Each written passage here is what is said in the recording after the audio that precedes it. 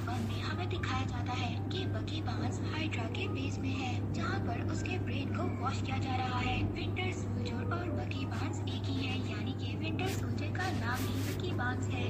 दरअसल उसको एक काम के लिए तैयार किया जा रहा था। उसका ब्रेन वॉश करने के बाद उसको एक मिशन पर भेजा जाता है, जहाँ पर हमें दिखाया जाता है कि बकी बांस एक गाड़ी का पीछा करता है और उसका एक्सीडेंट करवा देता है और उस गाड़ी की डिग्गी से वो एक सीरम लेकर वहाँ से निकल जाता है। ये एक सुपर सीरम सोल्जर है। जिस गाड़ी का उसने एक्सीडेंट किया था, ये गाड़ी दरअसल आयरन मैन के पेरेंट्स की थी, यानी कि टोनी स्टार के पेरेंट्स की। और इस एक्सीडेंट में अब आयरन मैन के पेरेंट्स मर जाते हैं। इसके बाद इस मूवी की कहानी शिफ्ट होती है प्रेजेंट में, जहाँ पर हमें कैप्टन अमेरिका और उसके कुछ साथी दिखाए जाते हैं।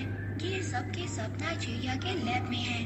वहाँ पर एक सोल्जर को जिसका ब्रेन बिल्कुल बिकी बांस की तरह वॉश किया गया है, उसको एक बायोलॉजिकल वेपन चुराने से रोक रहे होते हैं। कैप्टन अमेरिका के साथ उसकी पूरी टीम भी थी। अब उसकी पूरी टीम उन लोगों को एक एक कर मार देते हैं। अब वो एक सिर्फ सुपर सोल्जर बचता है और उसके सामने कैप्टन अमेरिका था। अब कैप्टन अमेरिका और सुपर सोल्जर के दरमियान में फाइट होती है। वहाँ पर उस फाइट के दौरान सुपर सोल्जर एक बॉम्ब को एक्टिव कर देता है जो उसकी बॉडी में था और तभी वहाँ पर ब्लास्ट होता है। इससे पहले कैप्टन अमेरिका को वहाँ पर कोई चोट पहुँचती, वहाँ पर वांडा अपनी पावर से उस सुपर सोल्जर को एक बिल्डिंग में फेंक देती है। वहाँ पर उस ब्लास्ट की वजह से बहुत सारे मासूम लोगों की जान चली जाती है। हालांकि वांडा ने वहाँ पर जानबूझकर नहीं किया था, लेकिन अब उसको इस बात का बहुत ज्यादा दुख था। कैप्टन अमेरिका उसके पास जाते हैं। वो कहते हैं कि ये हम दोनों की गलती है और हमारे काम में ऐसा होता रहता है और अगर हम इस बारे में ज्यादा सोचेंगे तो कभी भी अपना काम नहीं कर पाएंगे। अब हमें दिखाया जाता है इवेंजर्स की एक मीटिंग होती है। यहाँ पर मीटिंग के हेड इवेंजर्स को बताते हैं कि इवेंजर्स ने आज तक जितने भी मिशन किए हैं उन्होंने हालांकि दुश्मन को मात दी है, लेकिन इस काम में उन्होंने कई मासूम लोगों की जान भी ली है और तुम सब इवेंजर्स मेरी नजर में एक खतरा हो। तुम बगैर परमिशन के किसी न किसी कंट्री में चले जाते हो और वहाँ पर जाकर तोड़-फोड़ करते हो, जिससे कई मासूम लोगों की जान चली जाती है। लेकिन अब ऐसा नहीं होगा, मेरे पास इस बात का एक हल है। वो वहाँ पर सबको एक एग्रीमेंट देता है जिसका नाम है स्कोविया एकॉर्ड्स और इसमें इस बात को लिखा हुआ था कि इवेंजर्स अपनी मर्जी से कहीं भी किसी भी कंट्री में नहीं जा सकते और वो अब एक प्राइवेट ऑर्गेनाइजेशन नहीं रहेगी, बल्कि वो लोग अब एक यूएन के अंडर काम करेंगे। जैसे ही यूएन उनको ऑर्डर देगी तभी वो काम करेंगे। और यहाँ पर हम आयरन मैन यानी कि टोनी स्टार को भी देखते हैं, जो इस बात पर एग्री होता है क्योंकि वो इस बात को जानता था कि उनकी फाइट के दौरान बहुत ज्यादा मासूम लोगों की जाने जाती हैं। यहाँ पर टोनी स्टार अपने पहले मिशन को याद कर रहा था कि जिस मिशन की वजह से बहुत ज्यादा बर्बादी हुई थी, तो यहाँ पर वो सबका जिम्मेदार अपने आप को कह रहा था, इसलिए वो स्कोविया अकॉर्ड्स के एग्रीमेंट पर तैयार था। लेकिन यहाँ पर कैप्टन अमेरिका इस एग्रीमेंट पर साइन नहीं करना चाहते थे क्योंकि उसको गवर्नमेंट पर बिल्कुल भी भरोसा नहीं था। वो अपने आप पर ज्यादा बिलीव करता था। इस वजह से कैप्टन अमेरिका अब स्कोविया अकॉर्ड्स पर साइन करने से इनकार कर देता है और इस तरह से हम देखते हैं कि इवेंजर्स दो टीम में बढ़ जाती है। एक टीम थी टोनी स्टार की जो स्कोविया अकॉर्ड्स पर साइन करना चाहती है, यूएन के अंडर काम करना चाहती है, और दूसरी टीम थी कैप्टन अमेरिका की जो किसी के भी अंडर काम नहीं करना चाहती थी। वो अपने फैसले और अपनी लड़ाई को खुद तय करना चाहते थे। इसके बाद हमें जीनो नाम का एक आदमी दिखाया जाता है जो स्कोविया में पहले कर्नल था, जहाँ पर एवेंजर्स और अल्ट्रॉन्स की लड़ाई में कई मासूम लोगों की जान गई थी, पर अब वो एक टेररिस्ट बन चुका था और वो किसी भी कीमत पर एवेंजर से बदला लेना चाहता था। अब वो हाइड्रा के एक हैंडलर के पास जाता है। वहाँ पर जाकर वो हाइड्रा की वो खुफिया नोटबुक को हासिल कर लेता है जिसमें हाइड्रा के सुपर सोल्जर्स के बहुत सारे सीक्रेट्स थे। उस बुक में ऐसे वर्ड्स को लिखा गया था जिनको बोलने के बाद हाइड्रा के सुपर सोल्जर से कोई भी काम करवाया जा सकता था। इसके बाद हमें वकांडा के किंग को दिखाया जाता है जो टोनी स्टार से मिलकर बहुत ज्यादा खुश होते हैं कि उन्होंने एग्रीमेंट पर साइन कर दिया। तभी वहाँ पर एक बॉम्ब ब्लास्ट होता है जिसमें वकांडा के किंग की डेथ हो जाती है। किंग तचाला उनकी डेथ से पूरी तरह टूट जाता है, यानी कि ब्लैक पैंथर जिसको हम जानते हैं। जब वो लोग सीसीटीवी फुटेज को चेक करते हैं तो उसमें दिखाया जाता है कि जिस आदमी ने बॉम्ब ब्लास्ट किया था उसकी शक्ल बिल्कुल बिकी बांस से मिलती है। इसीलिए अब ब्लैक पैंथर किसी भी तरह बिकी बांस को खत्म करना चाहता था। अब कैप्टन अमेरिका को ये बात पता चल जाती है कि पूरी मिलिट्री फोर्स और ब्लैक पैंथर बिकी बांस के पीछे पड़ी हुई है उसको खत्म करने के लिए। पर कैप्टन अमेरिका को इस बात पर यकीन था कि उसका दोस्त बकी बांस बिल्कुल बदल चुका है, क्योंकि जब कैप्टन अमेरिका पानी में डूब रहा था तब बकी बांस ने ही उसको बचाया था। अब कैप्टन अमेरिका बकी बांस के पास पहुंच जाता है। जैसे ही वो बकी बांस के पास पहुंचता है तो वहां पर मिलिट्री उन दोनों पर अटैक कर देती है। यहाँ पर ब्लैक पैंथर भी आ जाता है जो बकी बांस को मारने के लिए उसका पीछा कर रहा था। यहाँ पर कैप्टन अमेरिका और उसका साथी दोनों मिलकर बकी बांस को बचाना चाहते हैं, पर किसी तरह ब्लैक पैंथर बकी बांस को पकड़ लेता है। इससे पहले वो बकी बांस को वहाँ पर मारता, तभी वहाँ पर आयरन मैन का दोस्त जो मिलिट्री में सोल्जर है वो आ जाता है। उसके पास आयरन मैन का दिया हुआ सूट है जिसका नाम वॉर मशीन है। वहाँ पर वो अपनी टीम के साथ आ जाते हैं और सबको अरेस्ट कर लेते हैं। सबको एक खास जगह पर ले जाया जाता है और बकी बांस को एक खास जगह पर रखा जाता है। इसके बाद वहाँ पर बकी बांस के पास एक साइकियाट्रिस्ट आता है। ये साइकियाट्रिस्ट कोई और नहीं बल्कि ज़ीमो है, जिसने हाइड्रा की वो सीक्रेट बुक को हासिल कर लिया था, जिस नोटबुक में वो कोड वर्ड्स हैं। उन वर्ड्स को बोलने के बाद हाइड्रा के सुपर सोल्जर को अपने काबू में लिया जा सकता है।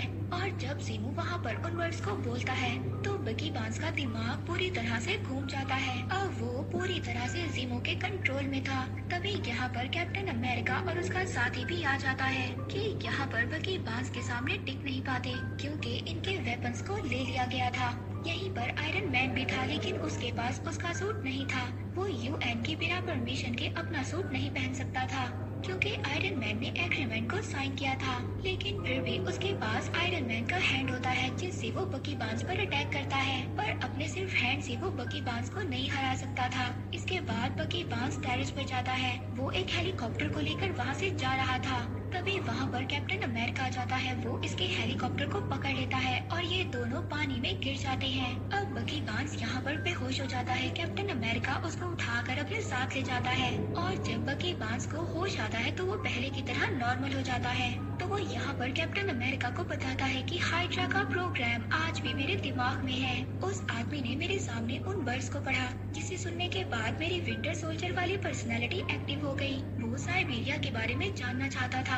साइबेरिया हाइड्रा का एक बहुत ही खुफिया कैंप था और यहीं से इस मूवी की स्टोरी 1991 में जाती है। हम यहाँ पर फ्लैशबैक को देखते हैं। जब बकी बांस पूरी तरह से हाइड्रा के कंट्रोल में था, उस वक्त उसने टोनी स्टार यानी कि आयरन मैन के पेरेंट्स की गाड़ी पर अटैक किया था और उस एक्सीडेंट में आयरन मैन के पेरेंट्स मर चुके थे। बकी बांस ने उस गाड़ी से उस सुपर सोल्जर सीरम को भी चुरा लिया था। इस सीरम से हाइड्रा बहुत ज्यादा सुपर सोल्जर्स को बनाती है जो बकी बांस से भी बहुत ज्यादा पावरफुल है। और ये लोग आज भी साइबेरिया के एक खुफिया कैंप में है और इनका भी मेरी तरह से पूरा ब्रेन वॉश है और ज़ीमो इन लोगों का इस्तेमाल करना चाहता है। और अब ज़ीमो उस खुफिया कैंप की तरफ निकल चुका है। अब उसको रोकने के लिए कैप्टन अमेरिका एवेंजर्स की एक टीम बनाता है। वहीं पर दूसरी तरफ हम उनके मीटिंग के हेड को देखते हैं जो टोनी स्टार को कह रहा था कि बकी बांस की वजह से बहुत ज्यादा मासूम लोग मारे गए हैं और हमें जल्दी बकी बांस चाहिए। अब टोनी स्टार को देखते हैं जो स्पाइडरमैन के घर जाता है। वो स्पाइडरमैन को अपनी टीम में शामिल होने का कहता है और वहीं पर वो स्पाइडरमैन को एक नया सूट भी ऑफर करता है। और अब टोनी स्टार यानी कि आयरन मैन की टीम में स्पाइडरमैन, ब्लैक पैंथर और बहुत सारे इवेंजर्स हैं। और अब इस तरह से इवेंजर्स की टीम अलग अलग हिस्सों में बंट चुकी है।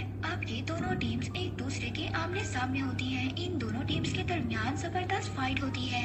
उस फाइट के दौरान जैसे ही कैप्टन अमेरिका को चांस मिलता है वो बकी बांस को लेकर एक हेलीकॉप्टर में हाइड्रा के बेस के लिए निकल जाता है ताकि वो वहां जाकर ज़ीमो को रोक सके। कैप्टन अमेरिका और बकी बांस को पकड़ने के लिए आयरन मैन और जेम्स स्टोन उनके प्लेन की तरफ उड़ते हैं और उनके पीछे फैल्कन भी होता है। जेम्स स्टोन फैल्कन से कहता है कि उसको नीचे गिरा दो और जब जेम्स स्टोन पिजन से अपनी रेस छोड़ता है तो फैल्कन वहाँ से हट जाता है और उन्हीं रेस की वजह से जेम्स स्टोन नीचे गिर जाता है।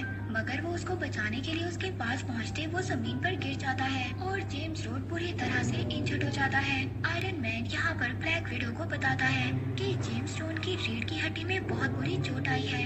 आयरन मैन को यहाँ पर एक और इन्फॉर्मेशन भी मिलती है कि बकी बांस से जो साइकियाट्रिस्ट मिलने आया था वो रियल नहीं था। उस आदमी का नाम ज़ीमो था। ज़ीमो ने असली साइकियाट्रिस्ट को मार दिया था और साइकियाट्रिस्ट की डेड बॉडी के पास उनको एक मास्क भी मिला था। ये मास्क किसी और का नहीं बल्कि बकी बांस का था। आयरन मैन यहाँ पर समझ आता है कि बकी बांस को फंसाया गया था।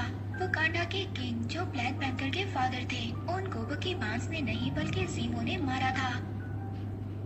अब यहाँ पर टोनी स्टार आयरन मैन को अपनी गलती का एहसास होता है। वो वहाँ पर कैप्टन अमेरिका के साथियों के पास जाता है जहाँ पर उनको कैद कर रखा हुआ था। वो फैल्कन के पास जाता है और उसे ज़ीमो की सच्चाई के बारे में बताता है और साथ ही वो कहता है कि मुझे मेरी गलती का एहसास है, तुम मुझे बताओ कि कैप्टन अमेरिका कहाँ गया है। लेकिन यहाँ पर फैल्कन आयरन मैन को कहता है कि तुम्हें अकेले ही जाना होगा। वो ये नहीं चाहता था कि मिलिट्री की आर्मी भी उसके साथ जाए। इसके बाद टोनी स्टार हेलीकॉप्टर में बैठकर यहाँ से चला जाता है और जब वो हेलीकॉप्टर में बैठा होता है तो वो अपना आयरन मैन सूट पहन लेता है और वो साइबेरिया के लिए निकल जाता है। वहीं पर हम ज़ीमो को देखते हैं जो साइबेरिया के उसी कैंप तक पहुँच गया था जहाँ पर बकी बांस की तरह 5 और सुपर सोल्जर्स हैं। ये सब के सब स्लीपिंग चैम्बर के अंदर होते हैं। अब यहाँ पर आयरन मैन भी पहुँच जाता है जो बकी बांस और कैप्टन अमेरिका से मिलता है।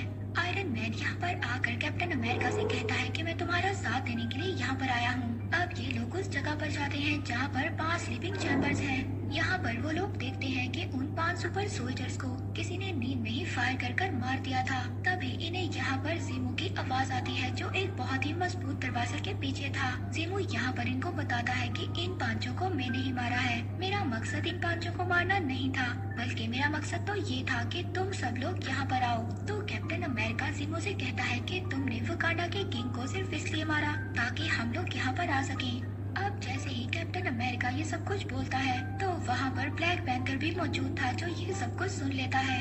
तो वो ये बात सुन लेता है कि उसके फादर को बकी बांस ने नहीं बल्कि ज़ीमो ने मारा है। अब इससे पहले ये ज़ीमो पर अटैक करता ज़ीमो यहाँ पर एक रिकॉर्डेड कैसेट चलाता है जो रिकॉर्डेड कैसेट 1991 की थी। उस वीडियो रिकॉर्डेड में आयरन मैन देखता है कि बकी बांस ही था जिसने उसके पेरेंट्स को मारा था। वो वीडियो देखने के बाद आयरन मैन बिल्कुल आउट ऑफ कंट्रोल हो जाता है। वो कैप्टन अमेरिका से वहाँ पर पूछता है कि क्या तुम्हें इन सब चीजों के बारे में पता था। तो जैसे ही कैप्टन अमेरिका हाँ बोलता है टोनी स्टार आयरन मैन उस पर अटैक कर देता है। साथ ही में वो यहाँ पर बकी बांस को भी मारना चाहता था। इन तीनों के दरमियान एक बहुत ही खतरनाक फाइट होती है जिसमें आयरन मैन बकी बांस को मारना चाहता था, लेकिन कैप्टन अमेरिका बकी बांस को बचाना चाहता था। इसलिए नहीं कि वो उसका दोस्त था, बल्कि वो ये जानता था कि जिस वक्त बकी बांस ने सब कुछ किया था वो अपने कंट्रोल में नहीं था। वो उस वक्त पूरी तरह से हाइड्रा के कंट्रोल में था। अब यहाँ पर इन तीनों के दरमियान एक बहुत ही खतरनाक फाइट होती है। बकी बांस यहाँ पर आयरन मैन के सूट के आर्म रिएक्टर को पकड़ लेता है। तभी आयरन मैन की बॉडी से रेस निकलती है और वो रेस बकी बांस की बाजू को अलग कर देती है जिसमें उसकी सारी पावर्स थी। इसके बाद वो कैप्टन अमेरिका को मारने वाला था, पर जैसे ही वो कैप्टन अमेरिका पर अटैक करने वाला था बकी बांस उसका पाँव पकड़ लेता है जिससे कैप्टन अमेरिका को मौका मिल जाता है और वो टोनी स्टार यानी कि आयरन मैन को जमीन पर देकर मारता है और वो अपनी शील्ड से आयरन मैन के मास्क पर अटैक कर रहा था जिससे उसका मास्क तो टूट जाता है। अब वहाँ पर वो उसके चेहरे पर नहीं बल्कि उसके सूट के आर्म रिएक्टर पर अटैक करता है जिससे आयरन मैन का सूट पूरी तरह से डेड हो जाता है। कैप्टन अमेरिका अगर चाहता तो आयरन मैन यानी कि टोनी स्टार को मार भी सकता था, लेकिन वो ये जानता था कि टोनी स्टार का गुस्सा बिल्कुल जायज था। इसके बाद वो अपने दोस्त को यहाँ से लेकर जा रहा था। कैप्टन अमेरिका जब यहाँ से जा रहा था तो टोनी स्टार उसको कहता है कि ये शील्ड मेरे फादर ने तुम्हें दी थी और तुम इसके काबिल नहीं हो। तभी कैप्टन अमेरिका उस शील्ड को वहाँ पर फेंक देता है। वहीं पर दूसरी तरफ ज़ीमो को दिखाया जाता है जिसके पास ब्लैक पैंथर पहुँच चुका है। वो वहाँ पर ब्लैक पैंथर को बताता है कि मेरा बेटा एवेंजर्स का बहुत बड़ा फैन था, पर एवेंजर्स ने जब सोकोविया पर अटैक किया तो उसमें मेरा बेटा मेरी वाइफ सबके सब मारे गए। इसलिए मैं एवेंजर्स से बदला लेना चाहता था। मैं उनको आपस में लड़वाना चाहता था और वो काम मैंने पूरा कर दिया। तुम्हारे फादर एक अच्छे इंसान थे, इस बात का मुझे अफसोस है। और अब ज़ीमो यहाँ पर अपने आप को शूट करना चाहता था मगर ब्लैक पैंथर उसको रोक लेता है और अथॉरिटीज के हवाले कर देता है। वहीं पर हमें टोनी स्टार को दिखाया जाता है उसके दोस्त के फाइट के दौरान पाँव बिल्कुल खराब हो चुके थे। उसके लिए एक्सोस्केलेटन पाँव बनवाता है जिसे पहनकर वो एक बार फिर से चल सकता है। मूवी के लास्ट में हमें वकांडा कंट्री दिखाया जाता है जहाँ पर बकी बांस को एक स्लीप पेस में डाल दिया जाता है ताकि वो अपने ब्रेन को पूरी तरह से रिकवर कर सके और कभी भी कोई भी उसको अपने कंट्रोल में ना ले सके। पोस्ट क्रेडिट सीन में हमें स्पाइडरमैन दिखाया जाता है जिसको आयरन मैन की तरफ से एक गिफ्ट मिलता है जो कि एक वेब शूटर है और इसी के साथ कैप्टन अमेरिका सिविल वॉर यहीं पर एंड हो जाती है।